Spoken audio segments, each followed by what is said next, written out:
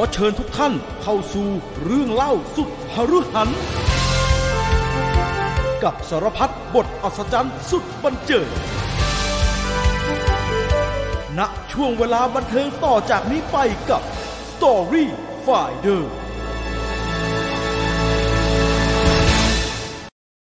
สวัสดีครับพี่ต่อสวัสดีครับสวัสดีครับสวัสดีครับ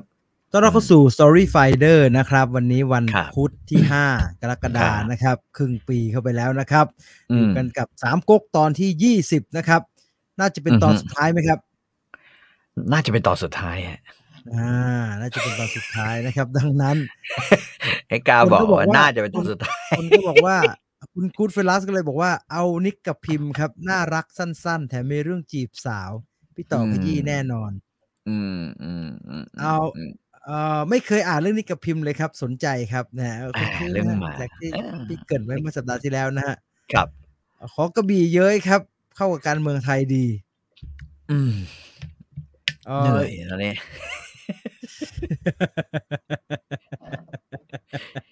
ตัวเหี้ยมันเยอะเหลือเกินผมออกเบื่อมากกว่านะฮะกว่าจะเหนื่อยนะฮะผมออกเบื่อมากกว่าผมถามพี่ต่อว่าไอ้กรรมวิธีในการรัฐสภากันเนี่ยมันกระชับกว่านี้ไม่ได้เหรอมันทำไมไม่ได้เหมือนประชุมลิเกมันเหมือนลงลิเกอ่ะมันต้องมีออกแขกเยอะๆมันทำเนียมเยอะฮะต้องคนนั้นออกชื่อคนนี้ให้เกียรติคนนั้นมันเหมือนเราไปประชุมไอ้นิติบุคคลคอนโดฮะแล้วมีเหมือนมีทนายทุกห้องเป็นเจ้าของห้องไอ้สัตว์ไม่สรุปวะสั้นๆวะมันเยอะมันแค่เรื่องว่าอะไรแค่เรื่องแบบท่านประธานต้องเกริ่นสรุปแบบว่าแรปอัพนะครับว่าคุณวรรณจะเป็นอันนี้ครึ่งชั่วโมงกว่าเจอประธานก็แก่ๆก็ไม่ผมก็พูดไปแล้วนี่ครับผมสงสัยผมถึงบอกพี่ต่อไงครับผมไม่ออกเรื่องกังวลนะผมเบื่อผมเบื่อซึ่งผมเข้าใจคุณประวิตรว่าทำไมคุณประวิตรหลับนะผมเข้าใจน่าเบื่อแต่คุณประวิตรแกเหงาเว้ยเพราะแกเป็นสสคนเดียวที่เป็นปาร์ตี้ลิสต์นะนี่แหละเขาบอกกระโดดเดี่ยวก้าวไกลเนี่ยอันนี้โดดเดี่ยวของแท้แม่งอย่างกับโฮมอโลนน่ะหลับเลยเฮ้ยหลับไม่รู้ตัวว่าพ่อแม่แม่งไม่อยู่เฮียเขาไปเที่ยวกันแล้วไปเที่ยวคริสต์มาสกันแล้วเพื่อความเป็นธรรมแกอาจจะไม่หลับก็ได้นะพี่แกอาจจะแบบว่าเนี่ยมันถ่ายมาเฟรมเดียวไงฮะแกก็เงี้ยถ่ายมาเฟรมเดียวอาจจะไม่หลับไวหลับแต่ไวช้าแต่คล่องอะไรอย่างเงี้ยนะคือนั่งฟังเขาไม่ได้ประท้วงแหละเขายกมือกันไปยกกันมือกันมาน่ะผมเห็นใจเลยผมเข้าใจเลยเป็นกูก็หลับไม่ไปข้างหน้าแบบเขาให้โหวตเมื่อไหร่ปลุกกูด้วยนะกูจะลุกไปโหวตไม่รู้หรอกเผลอไอ้ที่ไม่กดให้วิทยาผมว่าแกแหละหลับไม่ได้ไปหลับคิดหมายมัวแต่ไม่รู้เวลามีแบบนี้นะฮะในเพื่อนกันสมัยก่อนนะเวลาอยู่ในห้องเรียนนะแล้วมีอย่างนี้เกิดขึ้นนะเราจะออกไปกันหมดเลยไอ้แม่งนั่งแกงดูคนเดียวในห้องตลกดีไอ้สัตว์แม่งประชุมในเขาเรียกว่ามัลติเวิร์สส่งไปโลกหน้าโลกแมจิกอะไรพวกนี้นะแต่ด้วยคนเราผมเบื่อหน้าเบื่อไม่ดูละเบื่อไอ้ค่ะลุงที่เขาอยู่ร้านกาแฟเขาดูกันได้ยังไงทั้งวันเพราะผมไม่มีแต่คนเดินไปเดินมาเขาเรียกว่าแต่ละคนมันมีเหมือนนักชกขวัญใจแล้วเขาก็วิพากษ์วิจารณ์กันได้อย่างเป็นคุ้มเป็นแควนะฮะนั่งกินกาแฟกันผมว่านะคนนี้ไม่พูดอย่างงี้นะฮะผมไม่เห็นมันพูดอะไรเลยไม่มีใครทำอะไรเลยทุกอย่างไม่ไปข้างหน้าเลยช้ามากเลยพิธีกรรมเนี่ยนะใครมีความเห็นอะไรนะครับถามเอาไว้ได้นะครับเดี๋ยวมาอ่านในคอมเมนต์นะครับมีคนแสดงความเสียใจให้พี่ต่อเรื่องหมาเข้ามาเยอะแยะไปหมดเลยนะครับใช่ครับยังไม่รู้เลยว่าไอ้ห่าพี่สาวก็แม่งก็อยากจะเอามาเลี้ยงอีกแล้วกูแม่งนึกในใจมันเอามาทิ้งไว้ไม่ได้เลี้ยงมันเอามาทิ้งไว้ให้เราเลี้ยงแต่มันเป็นคนจ่ายเงินซื้อมาอะไรอย่างเงี้ยแต่ว่าโอ้โหเหี้ยแล้วคนที่ผูกพันเนี่ยคือเรากับพี่สาวเราอีกคนหนึ่งอะไรอย่างเงี้ยอย่างนี้ทุกรอบนะครับพี่คือใช่ทุกครั้งที่เกิดเรื่องเราก็จะได้ยินพี่ต่อบอกว่าพอแล้วกูไม่เอาละไม่เอานั่งรับความสูญเสียกูไม่เคยซื้ออีกเลยนะตั้งแต่ลาบราดอร์เนี่ยเพราะกูคิดว่ามันคงแบบอายุยืน โอ้โหแต่แม่งก็จะมีไอ้หมาแบบเนี้ยหมาบางแก้วหมาบางแก้วเฮียบางแก้ว2 ตัวซ้อนเลย ไอ้ ที่ คราว แม่ง ที่แล้ว เด ที่ ท วิ่ง ก่อน วิ่งออกไปแล้ววิ่งตามไปมันตายได้ยังไงไม่รู้นั่นก็บางแก้วใช่ไหม โอ้ ฮะ โหหัวใจวายตายบางแก้วครับบางแก้ว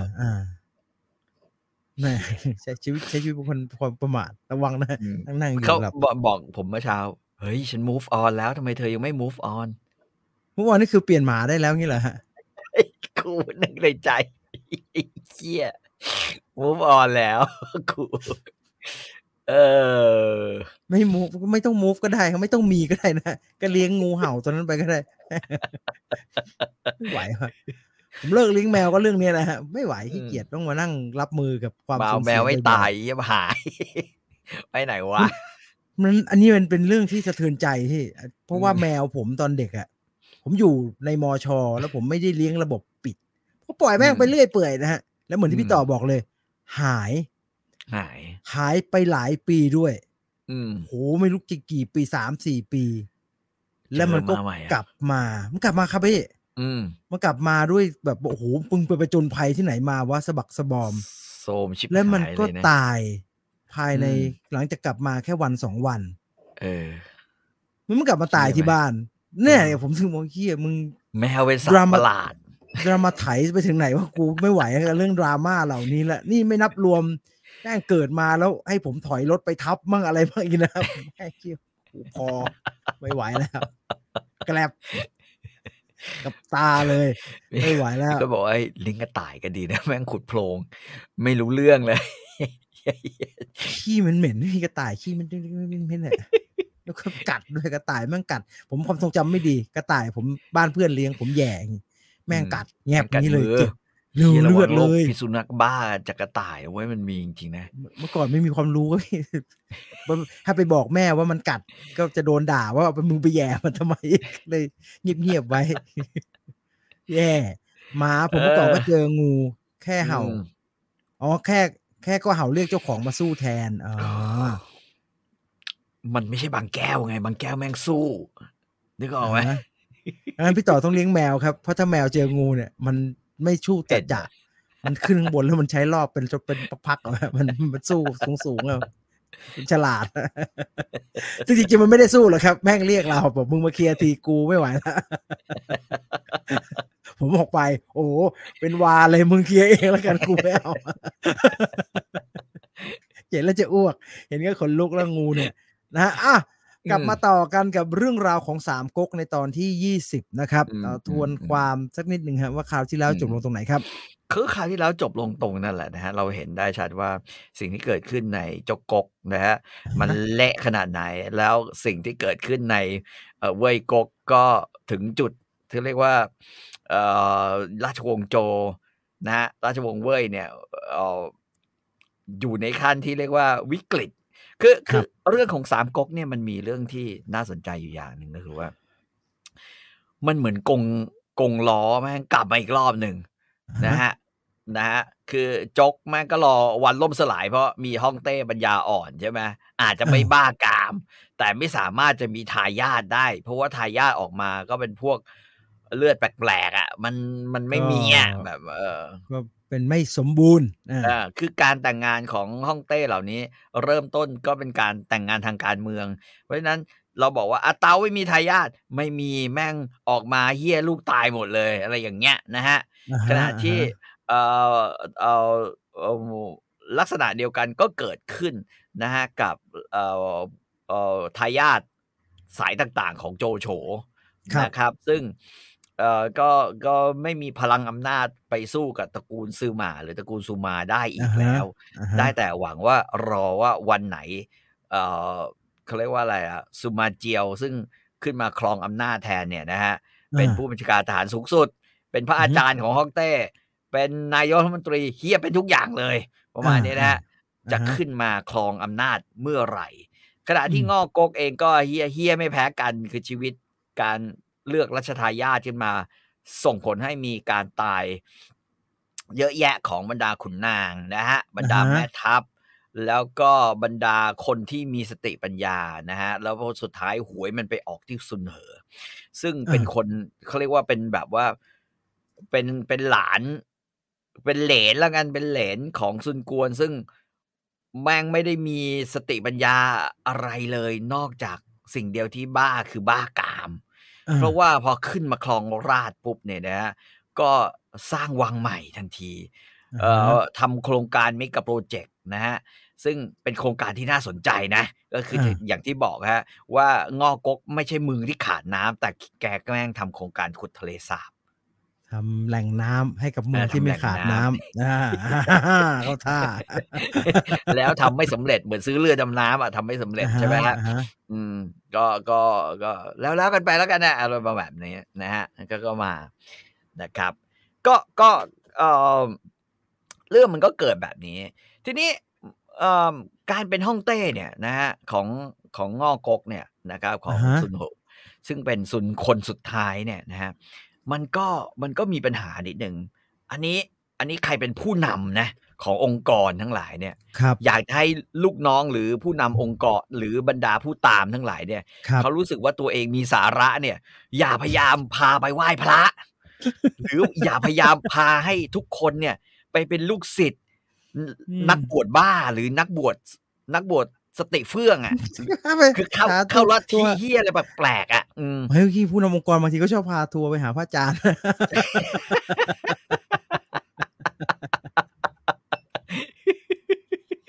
จริงๆเพราะฉะนั้นสิ่งที่เขาเรียกว่าอะไรความดีคนดีและความดีเนี่ยมันเลยคือนัยยะมันเปลี่ยนไปใช่ไหมสมมุติในพื้นฐานของมนุษย์เนี่ยศีล 5ซึ่งจริงๆห้ามฆ่าสัตว์ห้ามลักทรัพย์ห้ามโกหกห้ามผิดลูกเมียห้ามดื่มสุรามันแทบจะเป็นศีลที่คือข้อห้ามเนี่ยที่อยู่ในศาสนาเกือบทุกศาสนานึกออกป่ะวันนี้คืนดีไอ้เหี้ยมีฮ่องเต้ขึ้นมาองค์นึงแล้วแม่งบอกไอ้สัตว์เราจะต้องเหี้ยเสพกามเหมือนป๋า3 นาทีอย่างเงี้ยนะแล้วก็ถึงจะทำให้พวกเรามีชีวิตกันอยู่ดีหรือเข้าวังมานะเรียกสาวๆซึ่งเป็นสาวงามจากบรรดาตำบลต่างๆเนี่ยนะ1 ตำบล 1 ผลิตภัณฑ์มาเลยไอ้เหี้ยเป็นสาวงาม1 คน 1 ตำบลเข้ามาอยู่ในวังให้กูเสพกามทุกวันแต่ก่อนเสพกามให้พระอาจารย์กูเสพด้วยไอ้เหี้ยแล้วพระอาจารย์แม่งเป็นพระอย่างเงี้ยและพระอาจารย์แม่งเสพแล้วบอกว่าเหี้ยให้พรผ่านอสุจิเข้าไปปลุกพลังอย่างเงี้ยแล้วก่อนที่จะให้ไอ้เหี้ยเนี่ยลัทธิอะไรวะโคตรเจ๋งเลยแม่งเป็นลัทธิหมอผีคือไอ้ซุนโฮเนี่ยหรือไอ้ซุนเหอเนี่ยแม่งเป็นประเภทแบบบ้ามากนะแล้วมันก็ทำให้วังเนี่ยแม่งคล้ายๆจะเป็นแบบคือเขาเรียกว่าอะไรสร้างความ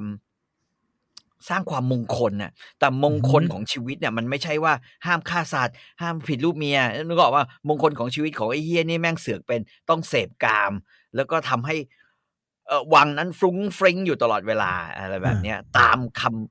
ำทำนายของพระอาจารย์ว่าทำแล้วรังสีเฮากวงที่เกิดขึ้นกับพระองค์เนี่ยแม่งจะเลิศนึกออกไหมก็จะเป็นแบบนี้และไอ้การที่แบบว่าลูกถูกพรากไปจากอกพ่อแม่เนี่ยเพราะว่าต้องเอาไปบำเรอพลังหยินหยางให้ไอ้เหี้ยฮ่องเต้เนี่ยเขาก็ทนกันไม่ไหวไงเขาก็เริ่มแบบว่าประชาชนแม่งเริ่มไม่เอาด้วยมันก็บรรจวบกับซูมาเจียวซึ่งกลายเป็นตอนนี้เป็นจิ้นอ๋องใช่ไหมฮะ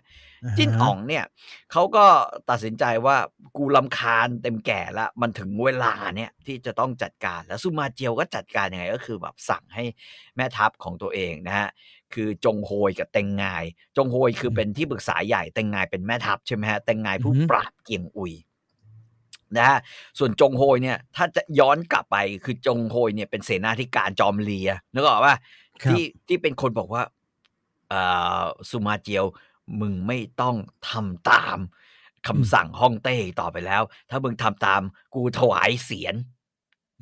ถวายหัวเลยแกมึงเนี่ยกูไม่ทำงานให้กับคนที่รับใช้คนปัญญาอ่อนนะประมาณนี้ไอ้ซูมาเจียวก็เลยตัดสินใจว่างั้นเราไม่ต้องนั่นเลยเราแทนที่เราจะไปปราบกบฏเรายกทัพเข้าเมืองหลวงยึดตัวฮ่องเต้จนกระทั่งเป็นที่มาว่าฮ่องเต้แม่งลุกขึ้นมาแล้วแบบว่าจะเข้ามาฆ่าซูมาเจียวตอนดึกนึกออกป่ะจำได้ป่ะแล้วก็ไอ้เหี้ย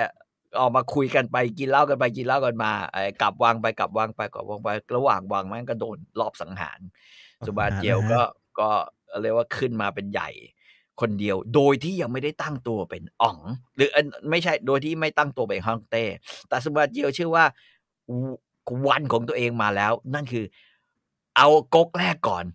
คือคนแม่งทนไม่ไหวคือก๊กที่มีพื้นฐานทางเศรษฐกิจและการค้าที่ดีแบบไอ้งอกกเนี่ยนะฮะต่อให้มันมีฮ่องเต้ที่บ้ากามและปัญญาอ่อนแล้วเชื่อในพิธีกรรมต่างๆแล้วอยากจะให้คนในรัฐของตัวเองเนี่ยนะฮะมีเขาเรียกว่ามีความเชื่อแบบแปลกๆด้วยเหมือนกับตัวเองเนี่ยใครไม่เชื่อเรื่องนี้เนี่ยไอ้เฮียมึงก็แบบว่าพยายามจะแบบว่าไปฆ่าเขาเหมือนกันนะคือใครท้าทายเรื่องนี้แม่งก็ฆ่าแต่ว่าพื้นฐานเนี่ยความเป็นรัฐพ่อค้าในเศรษฐกิจมันดีไปยกไปโจมตีมันไม่ไหวต้องเอาเศรษฐกิจที่แบบว่าเถื่อนๆนิดๆแล้วก็มีเผ่าที่ไม่พอใจกับความปัญญาอ่อนเนี่ยแล้วเกิดกบฏย่อยๆบ่อยๆเนี่ยนะฮะเกิดความไม่พอใจต่อราชสำนักของตัวเองอย่างจกกกนะฮะก็เลยตัดสินใจวางแผนจงโฮยเนี่ยไปตัดสินใจว่าไปอยู่เกียงจิ๋วตั้งทัพเรือและทวนน้ำขึ้นไปโจมตีฮั่นจงของเกียงอุยใช่ไหมฮะขณะที่เต็งไงนี่ยังกับเสี่ยงเศร้าหลงทำไมฮะคือใครเคยอ่านเจาะเวลาหาจินซีใช่ไหมครับเจ้าละหาจินซีเนี่ยเขามีพระเอกชื่อเสี่ยงเศร้าหลงเนี่ยเป็นหน่วยรบพิเศษ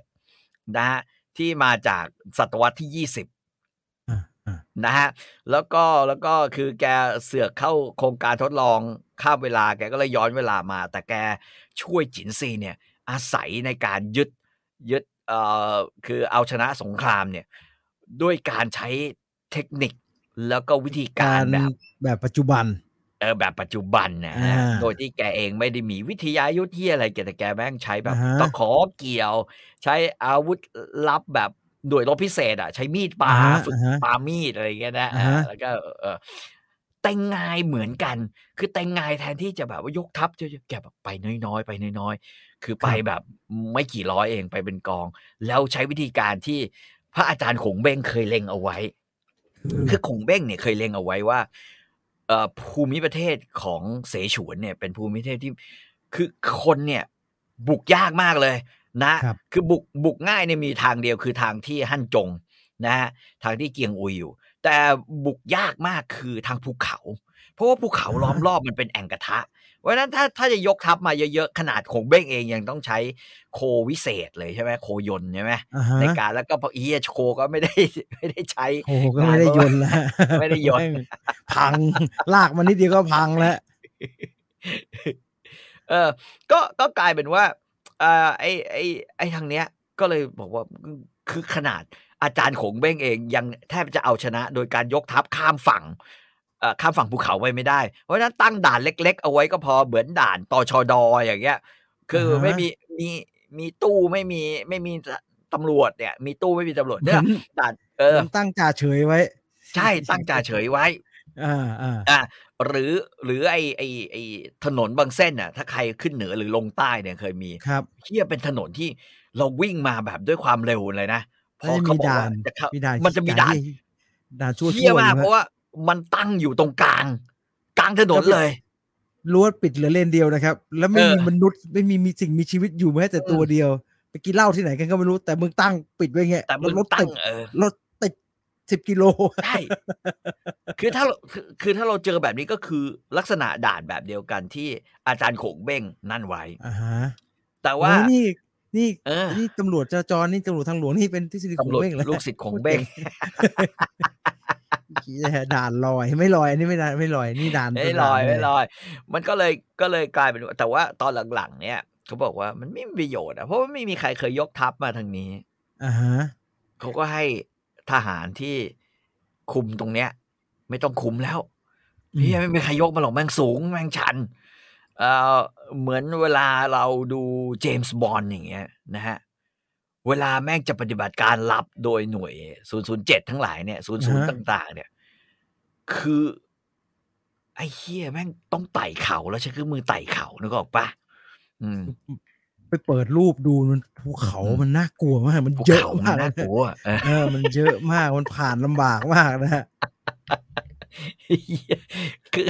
ปรากฏว่าแต่งไงเนี่ยนะฮะซึ่งมาอยู่พื้นที่นี้นานคงศึกษามานานแกบอกไอ้เหี้ยพวกเราใช้หน่วยรบพิเศษหน่วยรบพิเศษเลยรบพิเศษยังไงเหี้ยใช้ตะขอใช้เชือกสลิงใช้เอ็นใช้เชือกเอ็นอะไรเงี้ยนะฮะแล้วเข้าไปตัวเบาๆส่งทหารขึ้นไปไม่กี่ร้อยเองนะฮะขึ้นไปเป็นหมวดประมาณ 300-400 นายแม่งไต่เขาขึ้นไปตึกก็อาจจะมีการสูญเสียบ้างแต่ขึ้นมาปุ๊บก็เจอป้อมว่างใช่ไหมป้อมนอกจากหลับแล้วแม่งป้อมว่างอีกไอ้เหี้ยเต็งไงบอกสบายกูแหละแล้วก็ขึ้นมาไปเรื่อยๆในงิ้วจะเขียนว่าเต็งไงพอขึ้นไปถึงยอดแล้วขาลงเนี่ยเต็งไงใช้ผ้านวมนะฮะแล้วก็ใช้หนังสัตว์เนี่ยห่มแล้วก็กลิ้งลงมาเพื่อขาแต่ผมคิดว่าอันนี้งิ้วล่อกวนจงเขียนเกินไปคิดว่าน่าจะตายนะครับถ้าอย่างนั้นช้ำในตายแน่นอนนะใครเคยดูเรื่องอะไรไอ้สไนเปอร์ใช่ไหมสมัยสไนเปอร์ไอ้นี่ฮะไอ้โลนเซอร์ไวเวอร์โลนเซอร์ไวเวอร์มันเขาแบบนั้นอ่ะแล้วเหี้ยขนาดไอ้นั่นแม่งกิ้งลงมาเนี่ยกระดูกแม่งยังทิ่มขาทิ่มเข่าทิ่มขาออกมามันหล่นลงมาชั้นแบบนั้นมันไม่ไหวนะต่อให้มึงเอาผ้าพันตัวแล้วกิ้งลงมาเนี่ยไม่ไหวเหมือนกันนะผมคิดว่าก็คงขาไปมีหนังเฉินหลงทำฮะที่เป็นบอลลูนขึ้นตามตัวคือแจ็คกี้ชานยังไม่ไหวเลยฮะ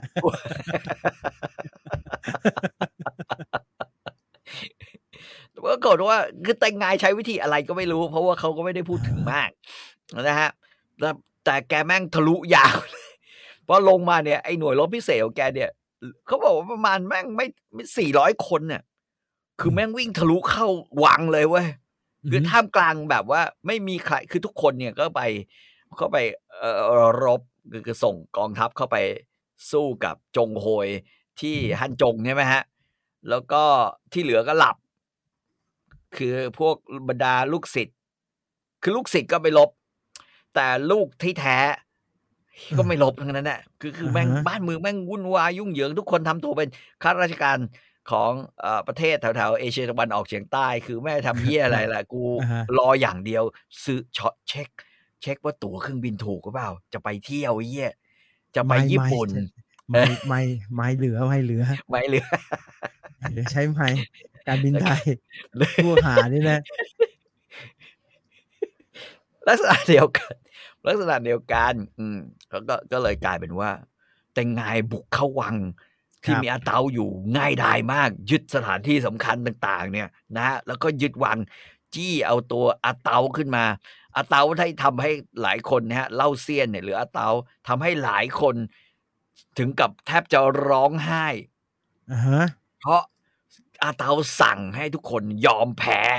วางอาวุธยอมแพ้ทั้งที่ทหารของแต่งไงมันมีไม่เยอะคือคือไม่ถึง1,000เนี่ยแล้วเข้ายึดวังได้เมื่อวันมันใหญ่อยู่นะถ้าใครเคยไปเที่ยวนะที่เสฉวนเนี่ยใหญ่อยู่หรือฉงตูเนี่ยก็ใหญ่อยู่นะฮะก็ยึดได้ง่ายแล้วก็บอกให้วางอาวุธและยอมแพ้คือผมคิดว่าใจของอาเตาเนี่ยแม่งคงอยากยอมคือกูไม่อยากจะให้มันมีเรื่องนี้ไม่สบายใจแล้วแกก็ลากลงศพมาครับยอมแพ้คือลากลงศพมาปุ๊บนะฮะแล้วก็ยอมแพ้ไปนะครับซึ่งอันนี้ก็ตลกดีแล้วข่าวพอไปถึงพอยึดเฉิงตูยึดเสฉวนได้นะฮะโอ้ทั้งนั้นก็เฮียตกอกตกใจเลยไอ้เกียงอุยก็เลยยอมสวามิภักดิ์นะฮะกับจงโฮยทันทีนะฮะจงโฮยแต่ผลของการยึดเสฉวนได้ยึดเฉิงตูได้และจงโฮยเอาชนะเกียงอุยได้สำเร็จเนี่ยเกียงอุยยอมสวามิภักดิ์เนี่ยไม่ได้ทำให้เกิดแบบว่าเขาเรียกว่าอะไรเนี่ยไม่ได้ทำให้เกิดสิ่งดีๆกับแม่ทัพทั้งสองนี้ครับเพราะสุมาเจียว ทำตัวเป็นนกนะฮะภาษายุทธจักรเขาบอกว่านกกระจอกกินไอ้นี่อีกทีหนึ่งตั๊กแตนตั๊กแตนกินตัวอื่นแล้วนกกระจอกมากินตั๊กแตนอีกทีเพราะว่าทัพใหญ่ของสุมาเจียวยกทัพมานะฮะจัดการทั้งจงโฮยทั้งแต่งงายแบบที่แบบว่าทุกคนแบบว่าเฮี้ยเลย หัวหน้าทำอะไรเนี่ยคือเสร็จศึกนะเสร็จนาฆ่าโคถึกเสร็จศึกฆ่าขุนพลอันนี้เรื่องจริงเลยนะฮะเพราะว่าแต่งงานยอมโดนจับไปง่ายๆนะฮะเล่าเซียนยอมถูกเชิญไปง่ายๆแล้วก็พูดง่ายทุกอย่างก็คือว่าจงโฮยเนี่ยไม่ง่ายนักแต่จงโฮยโดนสายลับที่อยู่ข้างในที่ซูมาเจียวส่งมาเป็นที่ปรึกษาแทงตายคากองทัพเกียงอุยเนี่ยถึงกับจะต้องเชือดคอตัวเองนะครับคือกลายเป็นอีแบบนี้แทนพูดง่ายๆซูมาเจียวก็ยึดจกกกได้สำเร็จนะแต่ว่าพอยึดเสร็จก็ฆ่าทั้งเต็งงายและฆ่าทั้งจงโฮยโดยอ้างว่าทั้งสองมีทีท่าว่าจะกระด้างกระเดืองและทำท่าว่าจะเขาเรียกว่าประกาศตัวเป็นเอกเทศเป็นอิสระเก็บไว้จะทางให้มีปัญหากำจัดไปซะนะมีคนถามว่าแต่งงานไม่บวกกับจุกัดเจียมก่อนจุกัดเจียมไม่ทำงานนะทำไมครับคือจูกัดเจียมไม่รู้ทำไมเหมือนกันอ่ะไม่ทำงานอ่ะ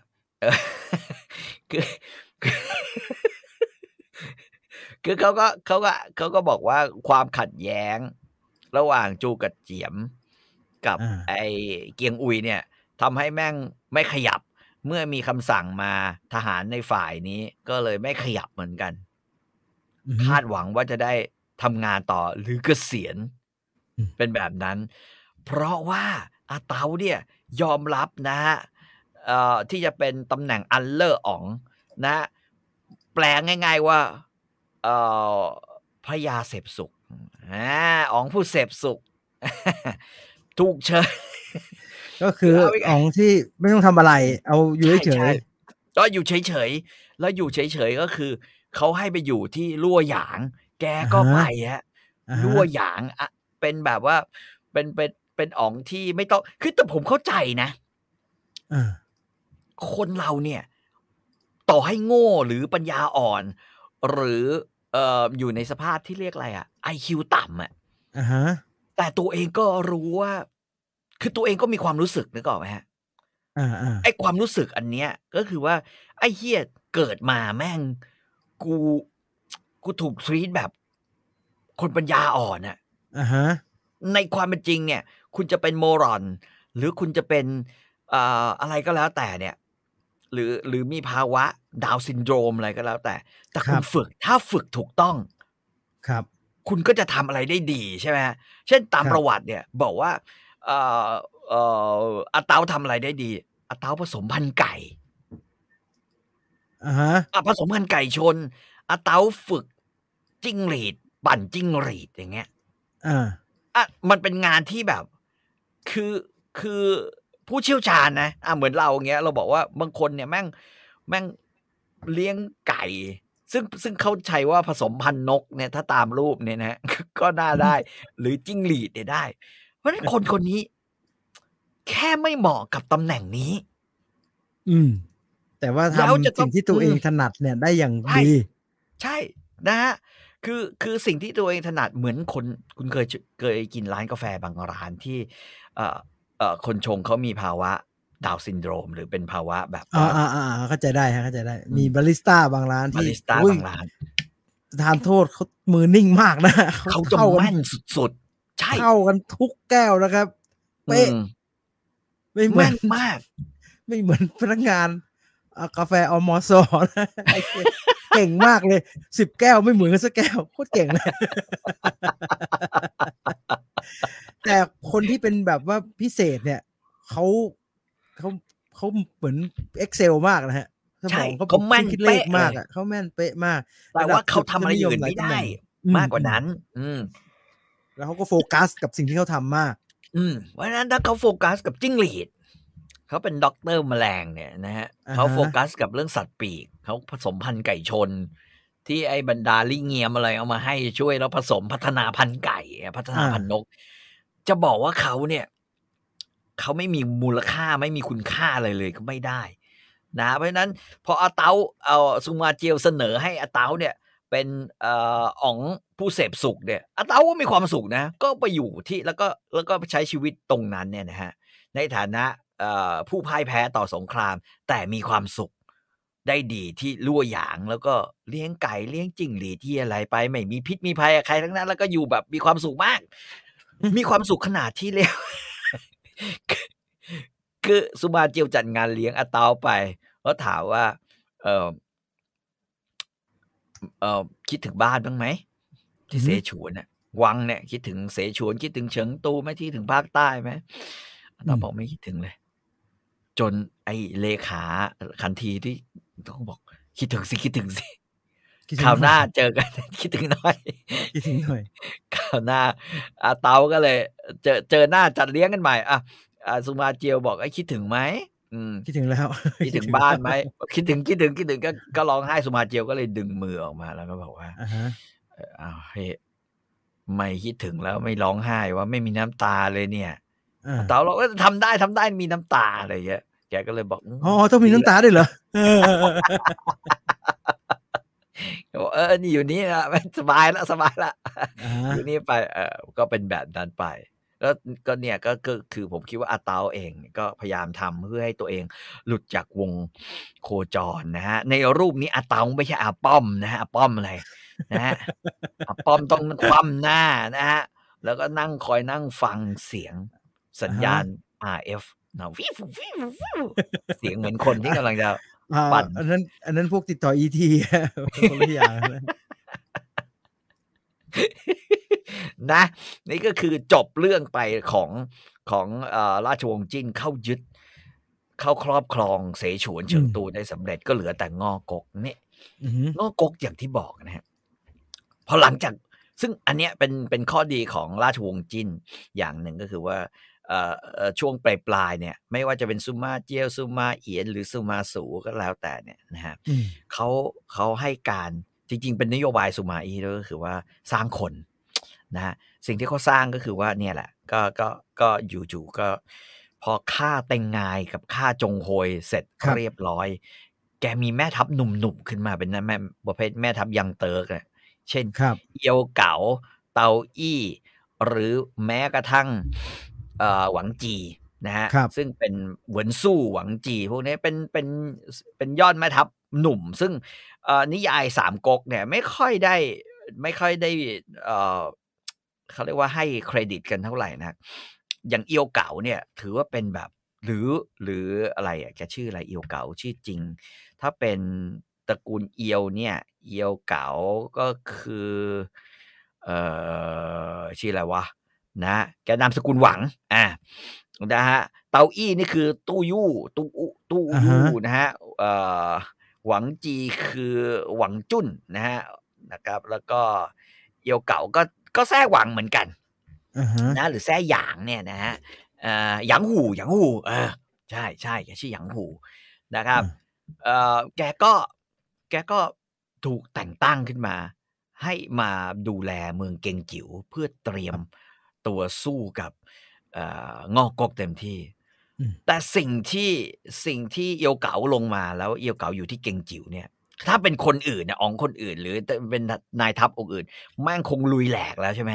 ครับผมแต่เอียวเก๋าไม่เอียวเก๋าบอกว่าใจเย็นๆนะฮะเราเปลี่ยนนโยบายดีกว่าเพราะว่าคือตอนนี้เนี่ยสิ่งที่รู้มาก็คืองอกกแม่งเละเทะไปหมดแล้วคือคนเนี่ยก็แทบจะไอ้เหี้ยอยากจะอพยพออกมาเต็มแก่แล้วเพราะว่าช่วงที่เอียวเก๋าไปรับงานเนี่ยที่เกงจิ๋วสิ่งที่เกิดขึ้นก็คือว่างอกกเนี่ยแม่งมีนโยบายสปก.ไว้ครับยังไงฮะเคยได้ยินไหมฮะสปก.401คุณจริงเคยได้ยินนโยบายนี้ใช่ไหมครับก็คือที่ทำกินนะฮะ ที่ทำแจกที่ทำกินแจกที่ทำกินให้แก่ชาวบ้านเนี่ยขายไม่ได้นะให้ขายไม่ได้เอาไปปลูกผักปลูกหญ้าคนชาวบ้านเนี่ยชอบแบบว่าไม่มีที่ทำกินออกจากพื้นที่กันเยอะงั้นเอาที่หลวงไปเอาไปเลยเอาที่หลวงไปแต่วิธีการเอาที่หลวงไปเนี่ยก็คือของเราจริงๆมันก็เหมือนกันก็คือส่งทหารบุกเข้าไปครับนะฮะตามพื้นที่ส่งทหารบุกเข้าไปแล้วก็บอกว่านี่เป็นเขตป่าสงวนนี่เป็นเขตป่าสงวนนี่เป็นเขตป่าสงวนนี่เป็นเขตป่าสงวนแต่ไปหมดเลยลักษณะแบบนี้ทหารไปกับที่ดินเอาหมุดไปปักอันนี้คือของกูใช่ของกูแบบนั้นเดี๋ยวเราจะจัดแต่ในมุมหลวงก็คือเดี๋ยวเราจะจัดสรรให้อย่างเป็นธรรมอย่างนี้นะฮะใช่แต่ว่าเราต้องเข้าใจว่าสิ่งที่ซุนกวนจะไม่ทำในยุคก่อนหน้าซุนกวนนะครับก็คือการเข้าไปเสือกกับวิถีชีวิตคนป่าคนชาวบ้านที่อยู่ในป่าหรือเกษตรกรชนกลุ่มน้อยทั้งหลายเพราะซุนกวนทำหากินอยู่กับคนพวกนี้แต่พอเข้าไปเนี่ยนะฮะพอเข้าไปบอกว่าจะแจกที่ดินเกษตรกรกูยึดแล้วไล่คนออกมาเนี่ยโอ้โหแม่งกลายเป็นกะลียุคขึ้นมาเลยนะแต่ว่าคือสิ่งที่เขาทำก็คือว่าคือดอกแรกเนี่ยคือเอาผู้หญิง1ตำบล1สตรีเนี่ยนะสาวสวยเนี่ยนางงามเข้าวังไปนะอันที่2คือขับไล่แล้วก็ยึดเป็นที่สปก.นะฮะอันนี้ก็ดอก2ทุกคนก็บอกก็ได้เฮียออกก็ได้วะแม่งเอ้ยไหนๆก็เห็นแก่เขาเรียกว่าเห็นแก่ปู่นะฮะเห็นแก่ปู่ออกมาก็ได้คาดว่าจะมีแผนเศรษฐกิจที่ดีสิ่งที่มันเกิดขึ้นกับแบบพลิกล็อกกว่านั้นก็คือว่าพอยึดที่มาทำเป็นสปก.เนี่ยแม่งเข้าไปเว้ยตั้งเกณฑ์ใหม่ว่าให้กลายเป็นแบบให้เช่าในราคาถูกแล้วแจกให้โดยที่ไม่สนใจว่าเป็นใครแจกโดยเหี้ยแล้วคนเข้าไปเนี่ยคือแจกญาติแจกเชื้อพระวงศ์แจกอาหารเขาให้เอาไปปลูกข้าวทำกินมึงแจกญาติไปทำรีสอร์ทไอ้ขี้ผายแม่งแจกทหารขุนศึกนะฮะแจกนักบวชทำวัดไอ้เหี้ยทำวัดทำวิหารบ้ากามนะฮะแล้วก็ทำอะไรอีกหลายอย่างทำรีสอร์ทขึ้นมาโอ้คนแม่งไม่ไหวแล้วเว้ยเหี้ยนี่คือสิ่งที่แบบว่าดอกที่3คือมันรับไม่ได้จริงมึงไล่ที่ทำกินแล้วเอาไปให้คนรวยแล้วไอ้คนรวยเนี่ยถ้ามันไม่ทำรีสอร์ทมันก็เปิดให้เช่าวนกลับไปที่เดิมอีกก็คือเอาเงินของชาวบ้านมาหล่อเลี้ยงคนรวยอีกก็จะได้สร้างงานไงที่รีสอร์ทจะได้มีชาวบ้านได้เข้าไปทำงานก็คือเดิมเขาอยู่เหี้ยอยู่คือนึกออกมันเหี้ยมากเอียวเก๋าเนี่ยนะฮะซึ่งเป็นตัวแทนของทัพจิ้นเนี่ยจิ้นอ๋องเนี่ยนะครับก็เลยบอกว่าไม่ต้องรบแล้วเนี่ยรอแค่เวลาสิ่งเดียวที่ควรจะทำคือมึงเปิดรับเลยนะฮะสำหรับใครที่ไม่มีที่ทำกินเก่งจิ๋วมีที่ทำกินเยอะแยะมึงอพยพเข้ามาก็ดึงดูดคนเข้ามาแล้วนโยบายนี้ก็ถูกทำต่อไปที่เฉิงตูด้วยนะฮะเฉิงมันมีพื้นที่เฉิงตูเนี่ยมันติดกับง่อกกใช่ไหมฮะครับมันก็เปิดรับคนฮะเข้าไปอยู่ในเฉิงตูอยู่ในที่พื้นที่ติดกันแบบสบายแต่ข้อหนึ่งของเอียวเก๋าซึ่งตลกมากก็คือว่าเอียวเก๋านโยบาย 4-5 อย่างของเอียวเก๋าคือแบบว่าต้องรับให้ได้นะเมื่อเข้ามาในเขตพื้นที่เนี่ยนะฮะ1มึงต้องไม่นับถือคือเขาไม่บังคับว่านับถือศาสนาอะไรแต่1ลัทธิบัวขาวไม่เพราะว่าลัทธิบัวขาวเนี่ยเป็นลัทธิเหี้ยบ้ากามเสพกามทำตัวประหลาดใช่ไหมฮะใครดูหนังจีนแล้วเราเห็นลัทธิบัวขาวเนี่ยคือลัทธิบัวขาวนี่ไอ้เหี้ยหงเฟยหงยังเตะกระเด็นมาแล้วนะฮะเพราะว่ารับไม่ได้จริงโอ้ยลัทธิบัวขาวในหงเฟยหงนี่ชั่วมากเลยใช่มันก็เลยก็เป็นอย่างนี้1ก็คือลัทธินี้2นับถือใครถ้าจงรักภักดีหรือนับถือซุนโฮหรือนับถือไอ้ลัทธิบัวขาวพวกนี้เนี่ย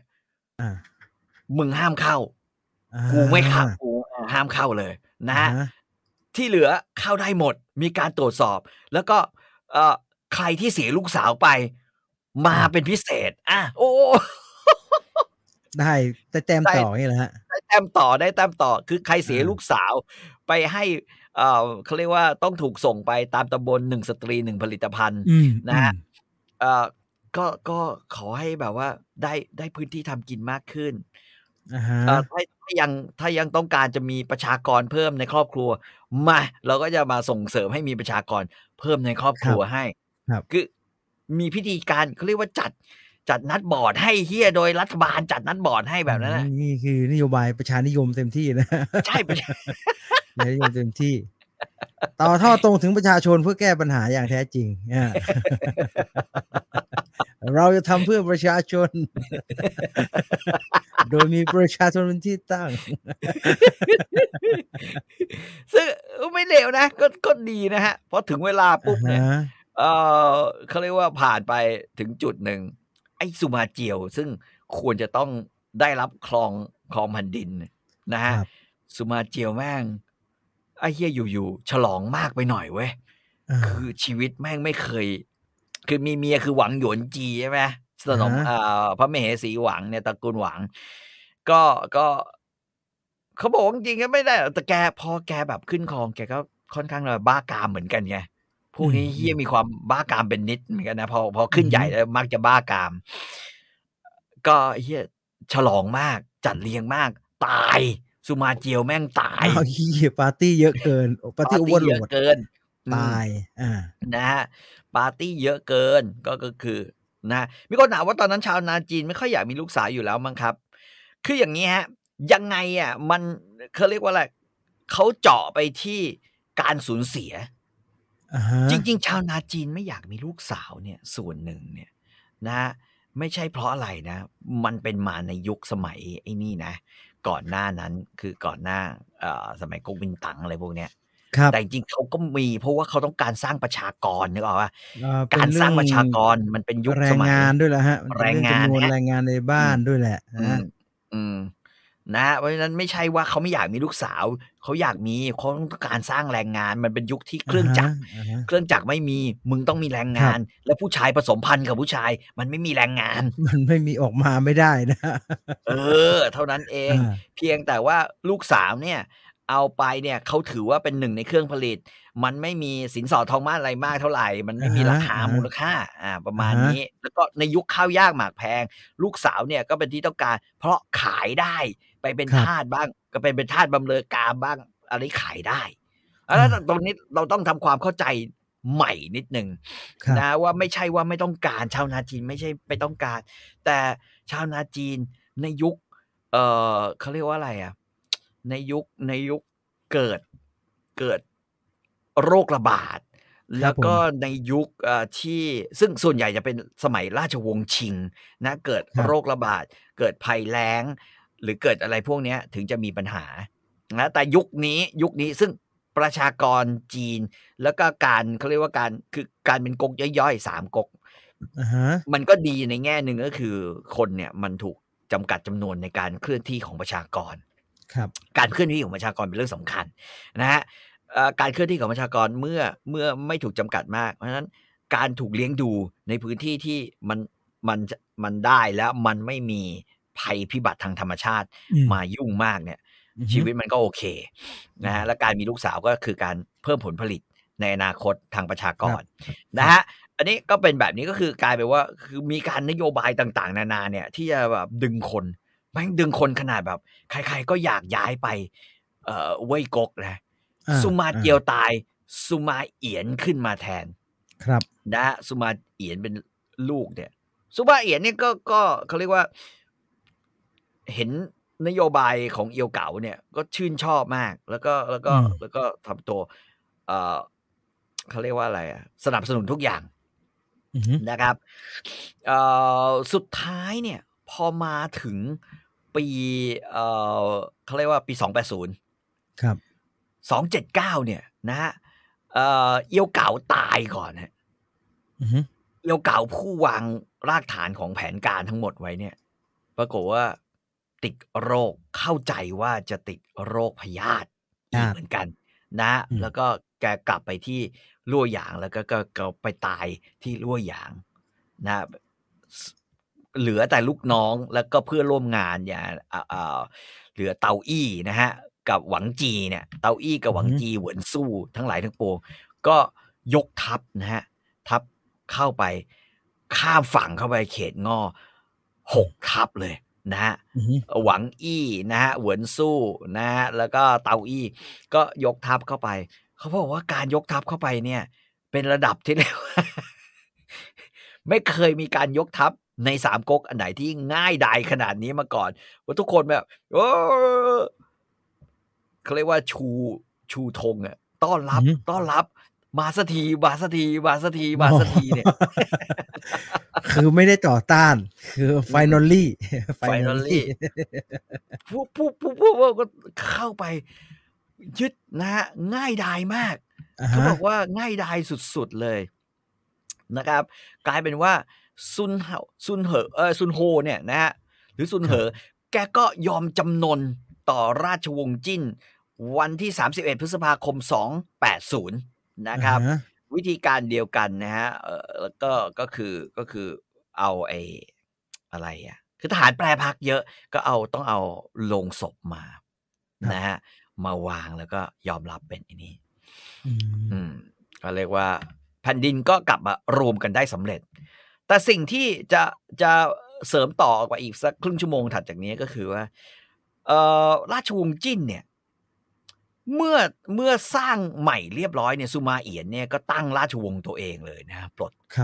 ตระกูลโจปลดพญาตระกูลโจทั้งหลายเรียบร้อยแล้วก็ตั้งขึ้นมาซูมาเอียนเนี่ยกลายเป็นว่า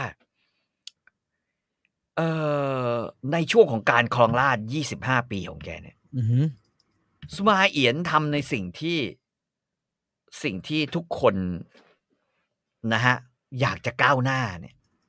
โดยการให้คนที่เป็นหนุ่มสาว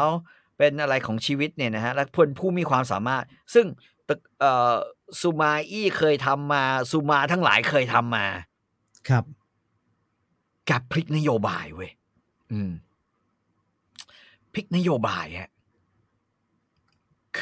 คือถามว่าพลิกนโยบายยังไงเนี่ยก็คือว่าแกบอกเลยว่าไอ้สิ่งที่เกิดขึ้นในราชวงศ์โจวและตระกูลซูมาทำก็คือแกมองว่าพวกราชวงศ์โจวไม่มีความสามารถแล้วก็ไว้ใจคนนอกแท้และข้าราชการนอกแท้มากเกินไปครับเพราะนั้นสิ่งที่แกทำคือจำกัดข้าราชการที่เป็นนอกแท้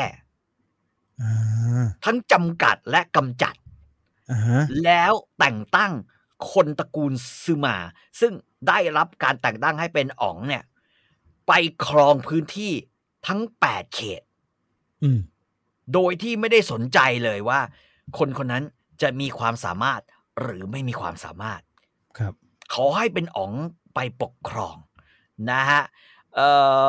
ไม่อุ้มชูเลี้ยงดูวงวานที่เป็นนามสกุลอื่นจำกัดไว้ว่าราชการอื่นที่ไม่ใช่แท้ซื้อมาไม่เอาเป็นได้แค่ระดับรองมีเพดานอยู่คือต้องการเหมือนกันนะฮะแต่ว่าไม่ให้ขึ้นเป็นใหญ่คือขณะที่เราสังเกตว่าโจโฉเนี่ยพอขึ้นมาตระกูลอะไรแฮหัวตระกูลเซี่ยหัวนะฮะที่โหเนี่ยหรือตระกูลอื่นเนี่ยนะครับซึ่งร่วมรบมาได้เป็นอ๋องกันหมดนึกว่านึกถึงภาพอันนี้นะฮะคือคนอื่นจะได้เป็นอ๋องคือผู้ร่วมสร้างชาติเป็นอ๋องแต่ว่าซึมาเอียนพอถึงเวลาปุ๊บผู้ร่วมสร้างชาติเป็นรองทำงานให้บรรดาอ๋องทั้งหลายนะในเขต8 เขตปกครองอันนี้ให้หมดปรากฏว่าแกก็ครองราชมา25 ปีนะเขาบอกว่าเป็นผู้ปกครองที่ก็มีเมตตานะก็คือทำโรงเรียนทำอะไรก็ว่าไปนะฮะแต่ว่าก็ชอบสนมนับร้อยนับพันเหมือนกัน คือสนมหวังไม่ใช่สนมหวังเป็นแม่เป็นพี่สาวนะฮะเป็นพ่อพันปีแกก็สุดท้ายก็ตายครองราชย์อยู่ตั้ง25 ปีเฮียพวกบ้ากามนี่อายุยืนจริงนะปรากฏว่าแสดงวิธีคิดนั่นอาจจะมีผลนะ จะไม่ใช่ว่ามันบ้ากามทีเดียวนะวิธีคิดอาจจะถูกนะพอแต่ผมคิดว่าส่วนหนึ่งแปลว่าไม่เครียด2ก็คือไม่ไปพื้นที่เสี่ยงก็อายุยืนแม่ก็อยู่แต่อยู่ไม่แต่อย่างนั้นนะมันจะไปเสี่ยงหาเลยนะแล้วก็เศรษฐกิจก็ดีใช่ไหมเพราะได้ครอบครองเส้นทางเศรษฐกิจทั้งหลายทั้งปวงญี่ปุ่นยังต้องส่งจิ้มกล้องมาให้ราชวงศ์จิ้นเลยตอนนี้เป็นราชวงศ์จิ้นแล้วปรากฏว่าความ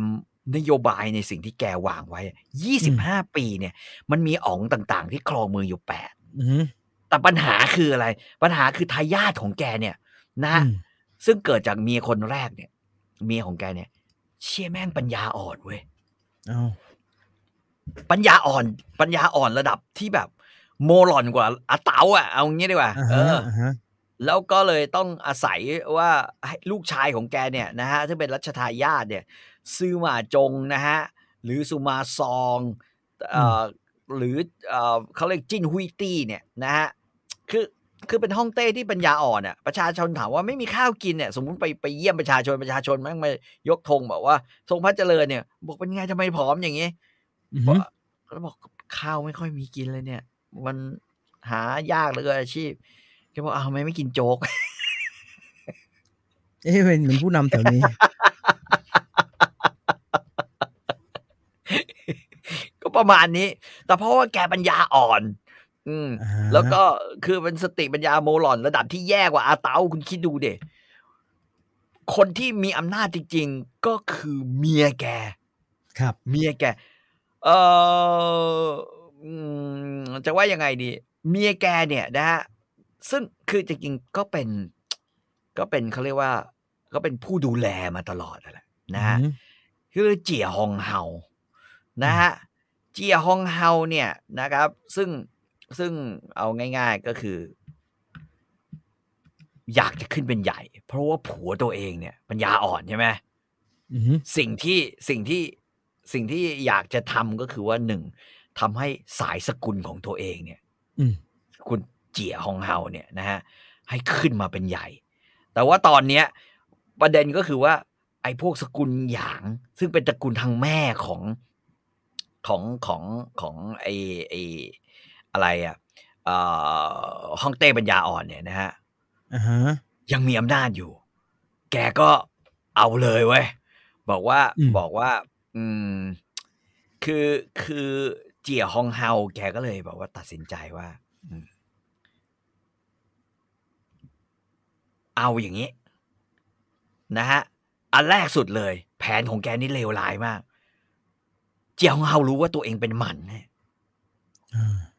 ไม่สามารถมีลูกให้ฮ่องเต้ได้แกตามฆ่า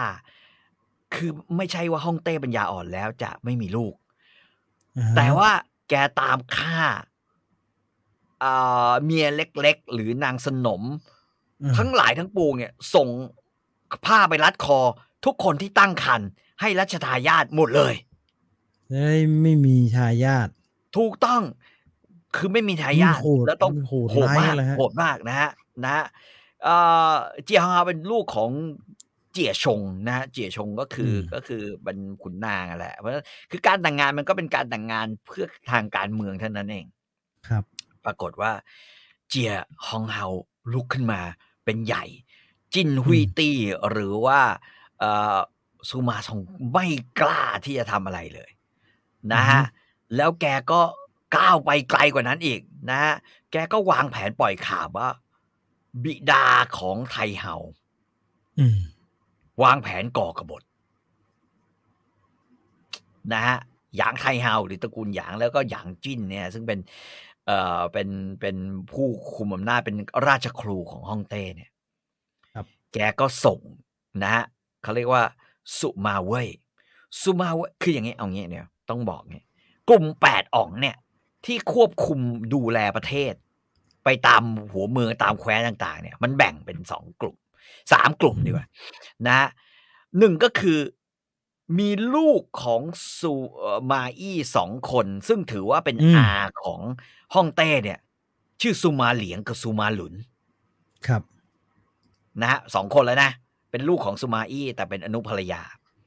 เป็นซูมาเหลียงกับซูมาหลุน2คือกลุ่มน้องชายของฮ่องเต้ปัญญาอ่อนแต่ตัวเองไม่ปัญญาอ่อนเนี่ยฮ่องเต้ปัญญาได้แก่ซูมาเว่ยซูมาอายซูมาอ้ายแล้วก็ซูมาอิงนะฮะอันนี้ก็ปัญญาก็แข็งแกร่งมากก็อีก3คนแล้วก็เป็นกลุ่มลูกพี่ลูกน้องนับศักดิ์ก็คือเป็นหลานอาเหมือนกันครับก็คือซูมาเจียงนะฮะแล้วก็ซูมาหยงและซูมาเย่คือเป็น8อ๋องที่ควบคุมพื้นที่ทั้งหมดเลยนะฮะโดยที่มีไข่แดงตรงกลางคือฮ่องเต้ปัญญาอ่อนเพราะฉะนั้นในการกำจัดฝ่ายผัวตัวเองเนี่ยอำนาจฝ่ายผัวตัวเองเนี่ยนะฮะญาติฝ่ายผัวตัวเองก็คือแกส่งข่าวให้ซูมาเว่ยซึ่งเป็นน้องชายของฮ่องเต้แล้วเป็นผู้บัญชาการทหารในเกงจิ๋วอยู่เกงจิ๋วไงฮะซูมาเว่ยก็ระดมพลแล้วส่งกองทัพตัวเองบุกลั่วหยางทันทีนะฮะแล้วก็เข้าไปปราบตระกูลหยางซึ่งเป็นฝั่งแม่ตัวเองฆ่าหมดเลยนะฮะตระกูลหยางนะฮะตายเป็นพันเลยนะฮะหยางไทเฮาก็ถูกปลดจากการเป็นฐานันดรกลายมาเป็นสามัญชนแล้วก็บิดามารดาก็โดนสังหารสิ้นเลยแต่ว่าซูมาเว่ยอ๋องจากจิงโจวหรือเกงจิ๋วมาแล้วก็ไม่ยอมกลับคือทำตัวเหมือนตังโต้ใครทำตัวเหมือนตังโต้เลยมาแล้วไม่กลับแต่ข้อที่มาแล้วไม่กลับเนี่ยตอนตังโต้มันมาแล้วมันเป็นศัตรูกับทุกๆคนนึกออกป่ะครับแต่ว่าพออันนี้ไม่ใช่ไม่กลับอย่างเดียวแต่ว่า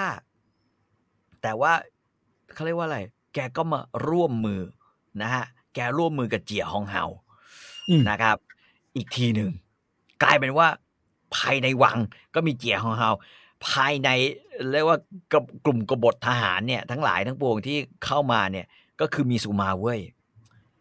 คนที่ไม่พอใจก็คือ